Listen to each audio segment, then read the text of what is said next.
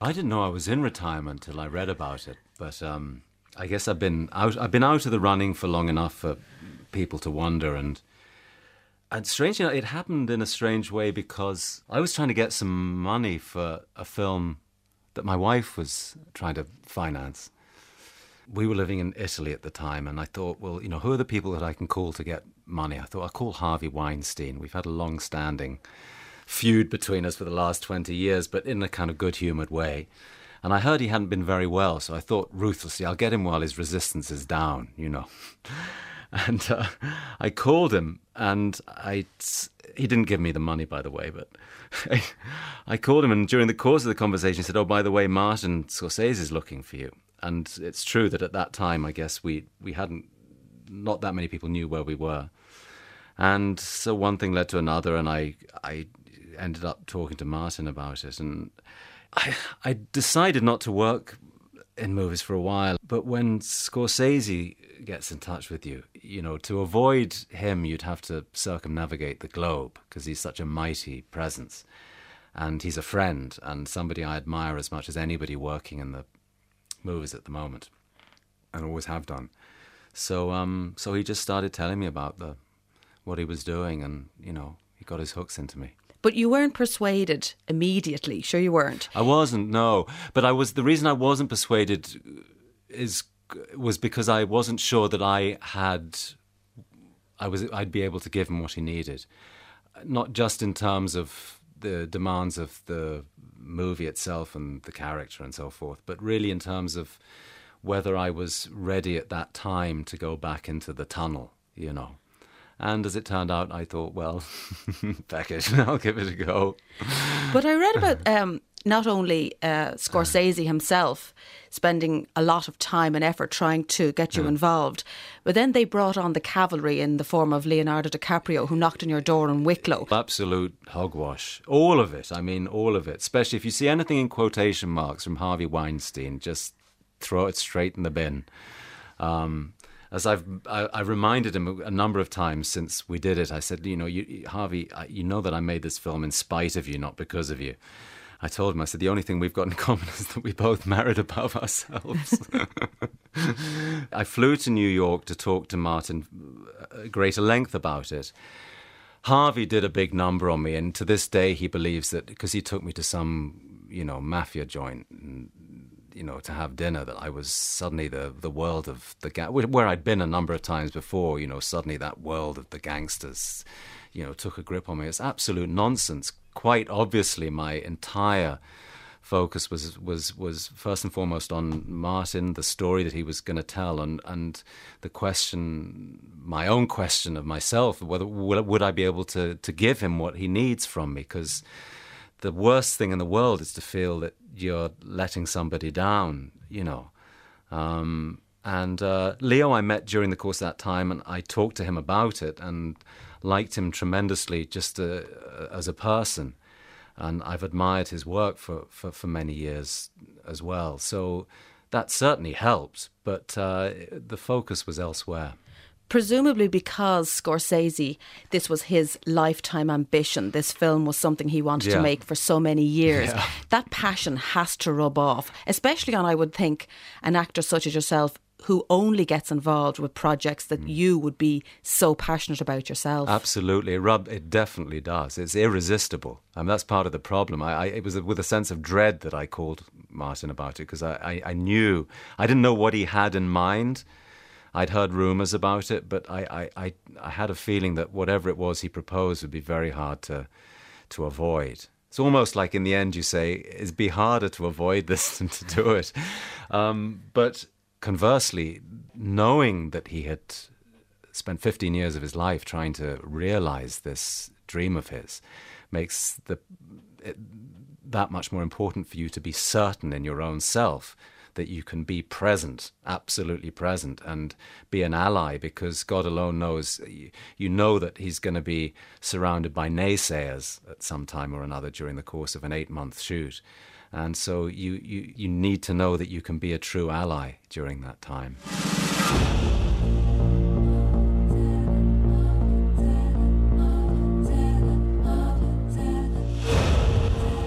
And my challenge met at this chosen ground to settle for good and all who holds sway over the 5 points, us natives or the foreign hordes. And in terms of your own preparation for the role, obviously you're famous for your preparation before taking on a role and then maintaining character throughout the film when it's needed. What did you have to do for Gangs of New York? It's a funny thing, you know, because so many people have spoken about this on my behalf, and it's something that I've always tried to avoid talking about, mostly because it's very hard to describe, and also because when the time comes when you're asked to talk about that, you're almost reinventing the truth, because already 2 years have elapsed and I'm thinking, well, what actually happened? You know, because you enter into something over which you have very little objectivity. Therefore, the memory of it is a kind of distorted thing. I'm being evasive here. But and another reason why I've always been reluctant to talk about it is that I've always wished, and it's a wish in vain because it'll never happen, but I've always wished that people could see films with clear eyes. In other words, without the endless preconceptions that are unloaded upon them through, you know, interviews and, you know, press, TV, etc. By the time somebody goes to see a film, they think they know everything. They've seen how the stunts are done, how the special effects are done. They know how much the actors loved each other, what they did to prepare, what they had for dinner. And quite honestly, I don't care about all that stuff. People believe that they need to know that, but I don't think they do. There's something tremendously refreshing about going to see a film, and it's utterly mysterious. I don't know if it's a comparable thing, but I mean, you can stand in front of a picture and admire it and feel something for it and feel a connection with it. And then you can perhaps go to the sketches and enjoy looking at the way in which that artist arrived at the thing that they finally chose to offer up. But to look at all the sketches first seems to me kind of self-defeating. So the whole thing about preparation, I mean, most of the stuff is fairly obvious and logical. You know, there are things you have to learn that you don't know about. If it's a period film, you need to learn about the time. There are different frameworks, the framework of the period, the framework of the society, framework of the character, framework of the story. All those things, you have to work within those things and learn everything that you can possibly learn about them. But that's just details. Finally, the only important thing that ever takes place, if it works at all, is a kind of exchange between you and the life that you lead and the life that, as you perceive it, of that character that you're moving towards. And if things work as they should do, you create for yourself, first and foremost, an illusion that you're seeing the world through a different pair of eyes. And it's as simple as that. It's really an imaginative work that takes place. It's indescribable, and the rest is just details.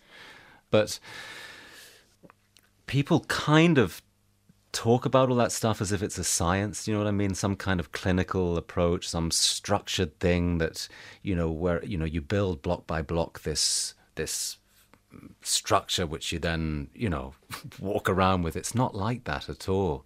It's like when people talk about method acting, and you are loosely lumped into the bracket of a method actor. Yeah. But it seems from talking to you that really what you're doing is doing the very best job you can in whatever way suits you and suits the role.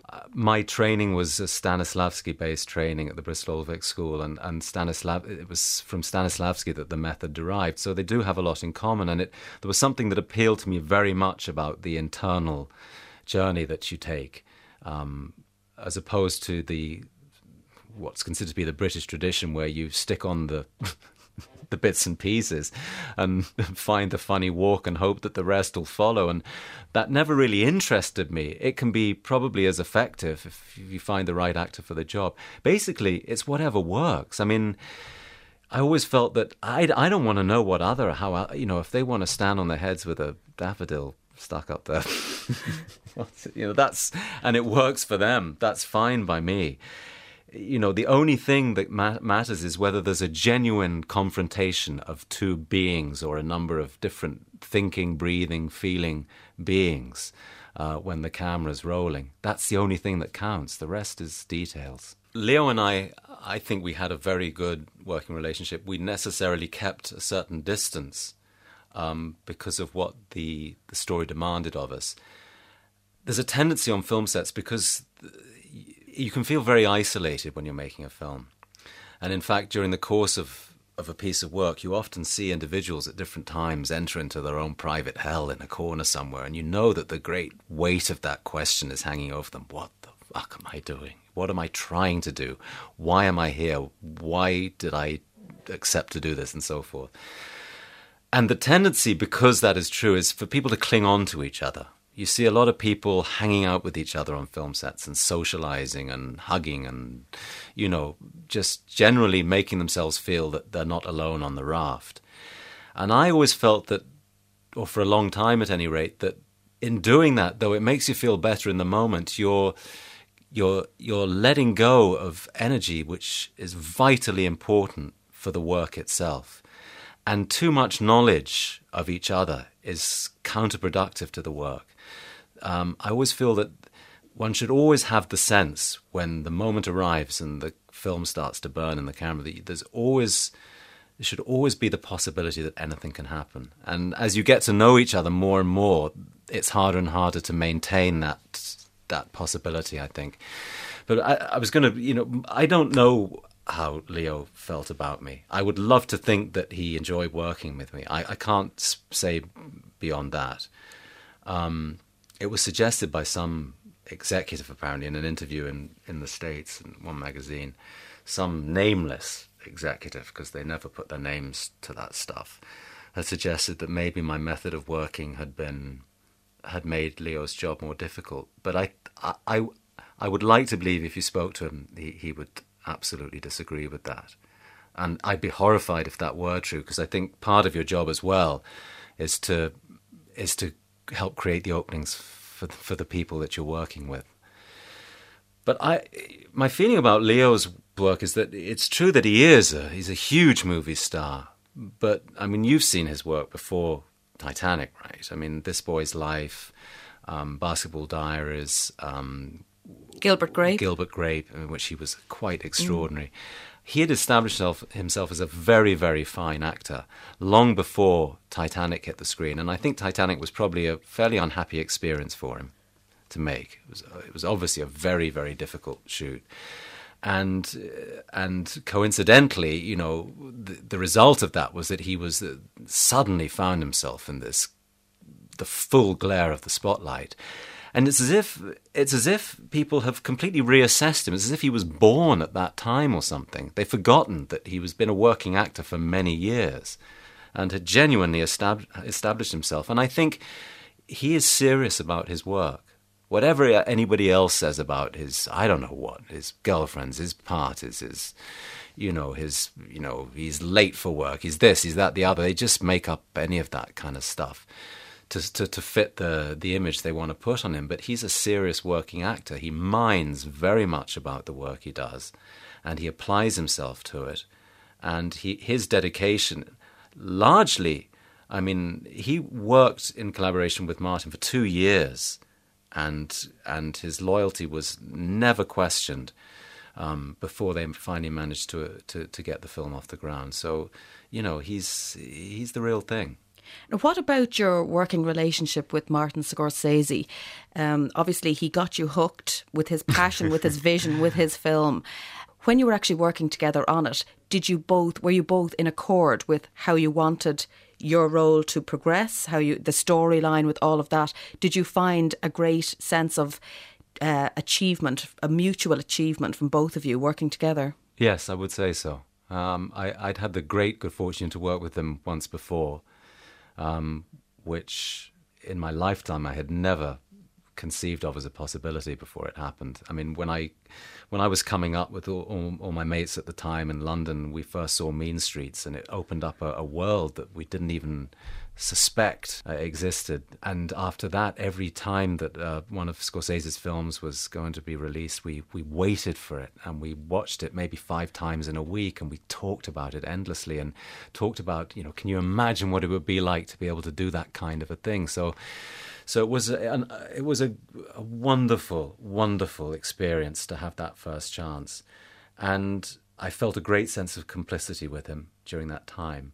But interestingly, our relationship during the course of that was very much influenced by the nature of the character that I was playing and the piece that we were doing. In other words, it was much more formal in a nice way, in the right way.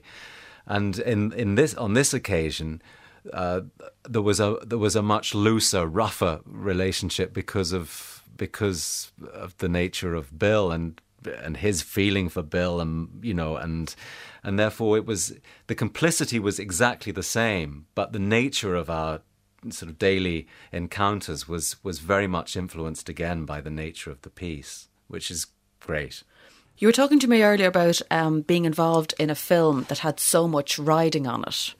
Did you find that a pressure when you were shooting this film? People's reputations, the fact that it was costing so much, going so over budget, came in obviously so long and had to be cut and cut and cut until it's ready to be shown. Did you find that tension mounting as things started escalating? No, and the main reason why I didn't is because it's part of my job not to. If I'd taken a step backwards, I probably would have sensed it, but my job is to stay in the tunnel, and other people worry about stuff like that. Certainly, when it was all over, we could then take a look at what we'd done and think, man, we got away with it, and so far so good. Then, he had the whole editing process, which in itself was a worrying time to go through. But no, during one of the strangely negative, I don't mean in a pejorative sense, but one of the negative jobs that an actor has to do is to shut out everything that doesn't concern them. That includes anoraks, craft service tables, people, eating, talking, laughing, cables, etc. All the paraphernalia of the modern world if you're trying to live in the 5 points and 1850s and so forth. And also anything that concerns finance and pressure and reputations and petty disagreements on the set and so forth. Part of your job is to close down even the peripheral awareness of all that stuff, because it only interferes with the work. And that's also true of, bearing in mind that you're trying to convince yourself first, and then by nature of that, the audience, that you're living another life, that you are this other person. Of course, there's an awful lot that you can't do. It doesn't matter if you prepare for a year or 2 years, 5 years, 10 years. There's still so much of that life that's still there to be learnt and assimilated. So, again, part of your job when the camera rolls is to forget the stuff you don't know. You were talking there about Leo DiCaprio and the effect that Titanic had on his persona and his media presence and all the rest of the tabloid fascination with him, as opposed to his acting. Did you find that at all with you after My Left Foot? Because of it's you getting the Oscar and its global success. Did you find that you were being perceived very differently? Daniel Day-Lewis pre My Left Foot and Daniel Day-Lewis post My Left Foot? Well, it was undoubtedly a time during which a lot of things changed, but having said that, I'm quite canny. In terms of what I know about myself, what I know that I need in my own life, I've always been quite canny, and so I think it was 2 years after that before I actually made another film, and everyone probably, certainly in the film industry and in England, they've always thought I'm nuts. They choose to believe that. But certainly over there, they probably thought that I was, blowing this golden opportunity. But I was just simply taking the time that I needed for myself to let the dust settle, to let the din subside a little bit, because there's so much noise around your head when those things go off. You know what I mean? Everyone's telling you a different thing. And I was just quietly pottering about and getting ready for the moment when I'd know it was time to get back into the fray again. So in a certain way, I avoided the worst excesses of it. And in doing so, I probably blew a lot of possibilities. But it never worried me from that point of view. What do you think you're doing, Mom? Building a room for you. Don't be mad. Maybe if you have a room of your own, I'd start painting again.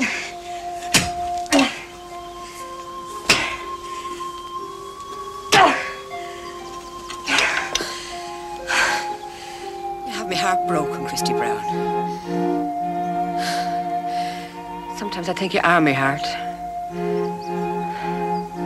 Look, if I could give you my legs, I would gladly take yours. What's wrong with you, Christy? I'm sorry, Mom. The fact that you were a little bit older than some people when it happened to you, as in you weren't a child star or in your early 20s, do you think that made it easier for you to deal with? Possibly. Yeah, I think if I'd been a kid, it would have taken me in a different way. You have different kinds of ambition at different times in your life. And most young people want to make a mark on the world. You can't, it's a human thing. And if you get to do it, you're lucky. But then if you do get to do it, there's some part of you, if you're really growing and moving on, that thinks, well, what was all that about? How do I feel about that? Was that important for its own sake? And it probably was, but it's only important because you did it, because you got it over with, and then you can get on with more important things. And the ambition changes then and becomes much more about the thing itself, the work itself, and what's important. And maybe if I'd been younger, I'd have been caught up too much in that kind of feverish need to just grasp things and do them. And, I had a greater sense of time running out when I was 20 than I do now. It's funny. Now I don't mind losing time at all. I'm quite happy to look out of the window for 6 months. But then, as weeks went past, if I didn't get a job, I'd be, knotted up.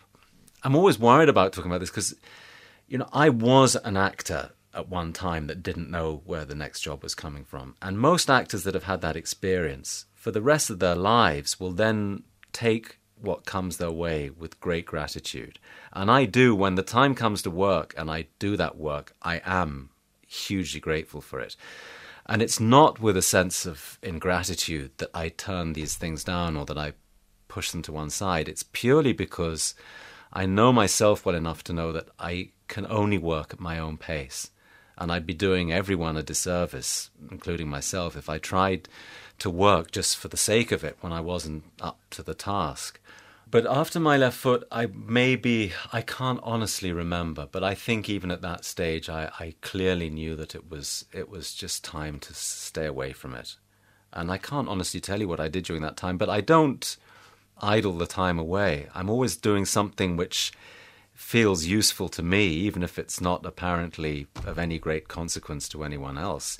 And the image that I've grown to feel is the most descriptive of these periods of time is like when you leave a field lying fallow because the soil is depleted and you just need to let it, build up its strength and its nutrients before you can, graze on it again. And that's kind of how I feel. So what was the turning point then that made you think maybe the time is right to get back into that tunnel again, to work again, to act again? I think the first thing I did quite surprised myself, and because I think the next thing I did after that was Last of the Mohicans, and it was certainly having discovered a way of working with Shay Sheridan and finally found for myself. I'd always suspected that there was a way to work if I could only just buy that time for myself and find it that would suit me right. And it happened on My Left Foot. I'd sort of begun along that route, but it first became really possible through my collaboration with Shay. And I had just assumed that I would always be working in that way. And it never occurred to me I'd end up accepting to do this kind of massive studio-financed adventure story. But the fellow who's a good friend of mine, Michael Mann, who's making that film, kept sending it to me. He's very dogged. He's like me. And I read it a load of times. And I sort of denied it quite a number of times, but there was some part of it that got a grip on me, and it was the first scene, actually. It was the way in which the first scene was written, which was quite beautiful, which described these figures running through the forest, and the deer hunt at the beginning. And it was the description of that family running through the forest that wouldn't let go of me. So in the end, I gave into it. And going back onto a set, especially, as you say, it was a huge budget, a big Hollywood studio movie. Yeah. You must have got an awful culture shock going from your relative solitary of the last couple of years to be like full on back into it again. Yeah, I give that shock to myself periodically, as I did with Gangs of New York. And it is a shock. I'm reminded immediately. First thing I'm reminded of is just about every reason why I'd stayed away from the business. Oh my Jesus Christ, you see the caravans and the assistants charging around the place, yelling into walkie-talkies, and food consumption and wastage and egos. Power lines, egos. I mean, everything that just, leaves me ruined. And so the first impression is, what have I done? What am I doing? And soon enough that burns itself off, because by that time, of course, normally I would have spent a minimum of 6 months getting ready for this thing, and soon enough the work just takes over. If you work in an ideal way, I feel that if you do the work beforehand, if you manage to find in, the things that you're looking for beforehand, that the filming is really just like a continuation of what you're doing anyhow, rather than a new beginning. But yes, it is. It's a shock. It's a shock. I want you to go! If we go, there's a chance there won't be a fight. There's no powder. If we don't go in that, there's no chance. None. You understand? Go! You've done everything you can do. Save yourself! The worst happens. Only one of us survives. Something of the other does too. No, you stay alive. If they don't kill you, they'll take you north up to the Huron land. You submit, you're here. You're strong. You survive. You stay alive no matter what occurs. I will find you. No matter how long it takes, no matter how far. I will find you.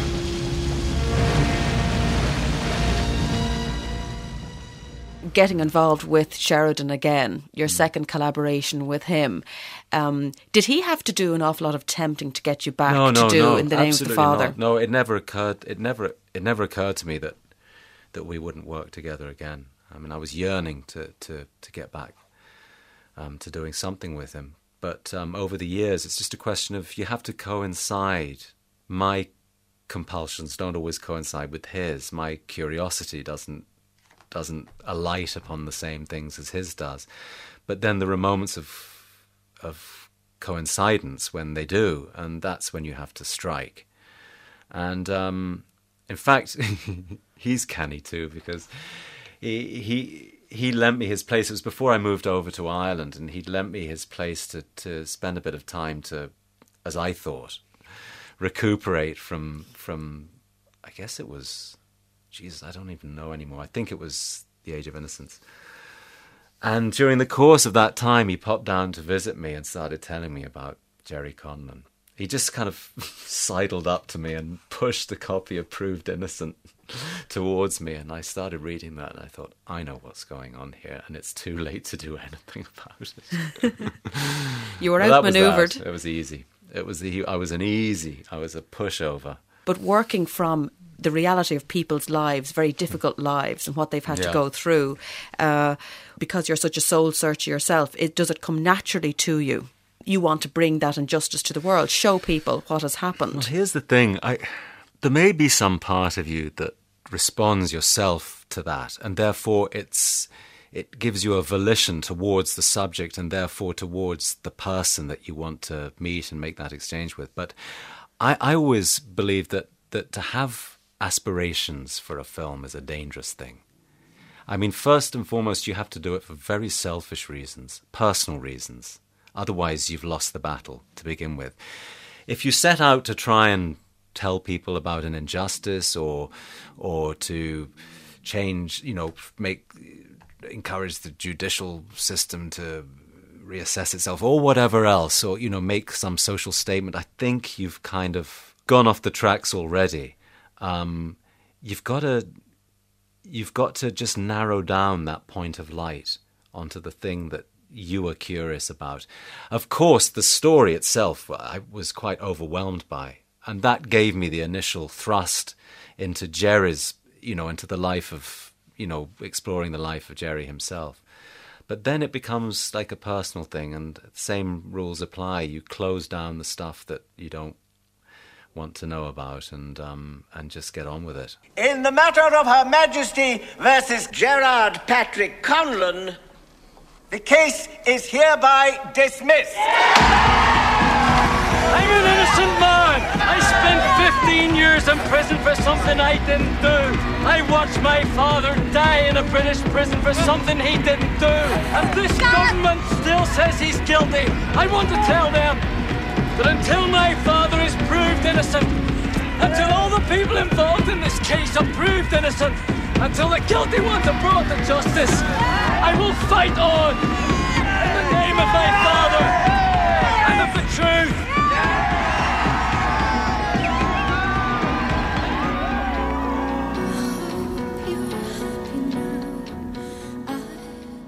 How did you deal with the controversy afterwards? Obviously, from the British point of view, they saw it as a load of one-sided propaganda.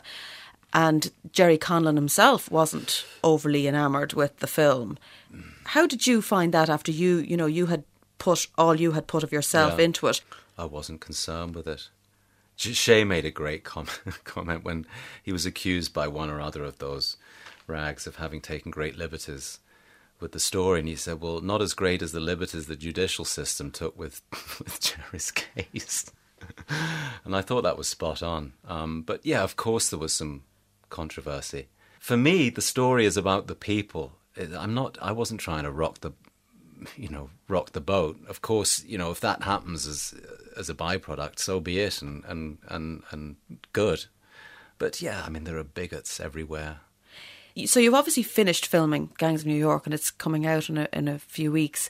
Are you back in, we won't call it retirement, but have you now closed the door again to any offers, or are you seeing what happens in the new year? What's your plan? I'm probably going to take some time away from it again. As much as I love the work itself, I love the periods when I'm not doing it as well, and I'm looking forward to this one. I don't know how long it will be for. It may not be for long. I really, really don't know. But I'm just looking forward to spending some more time with the family and pottering about, reading, doing the things that I like to do. Because of the nature of this film, it's still got a grip on me. That's another thing too, is that these things don't just evaporate when you finish the final shot. I'm a kind of a one-track sort of a person, I think. I find it very hard to think about more than one thing at a time or work on more than one thing at a time. As far as I'm concerned, my work hasn't been completed on this. What do you like when you've finished a shoot and you go back home? It scoops you out.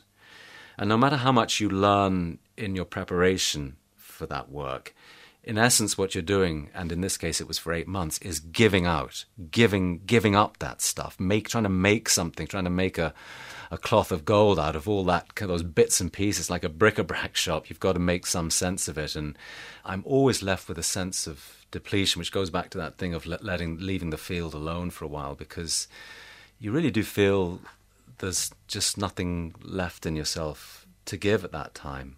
Certainly in terms of the work. Obviously, at home, you have to pull yourself together because, it's a different thing. That doesn't, there's no end to that shoot. But do you find living in Ireland now is better for you, for your soul, for your sense of peace? It always has been. Since I was a kid, and since it was always a place I came to in between work that I was doing before I lived here. So it's always been that for me. Of course, it's different when you live in a place. It is different, but the differences are good ones.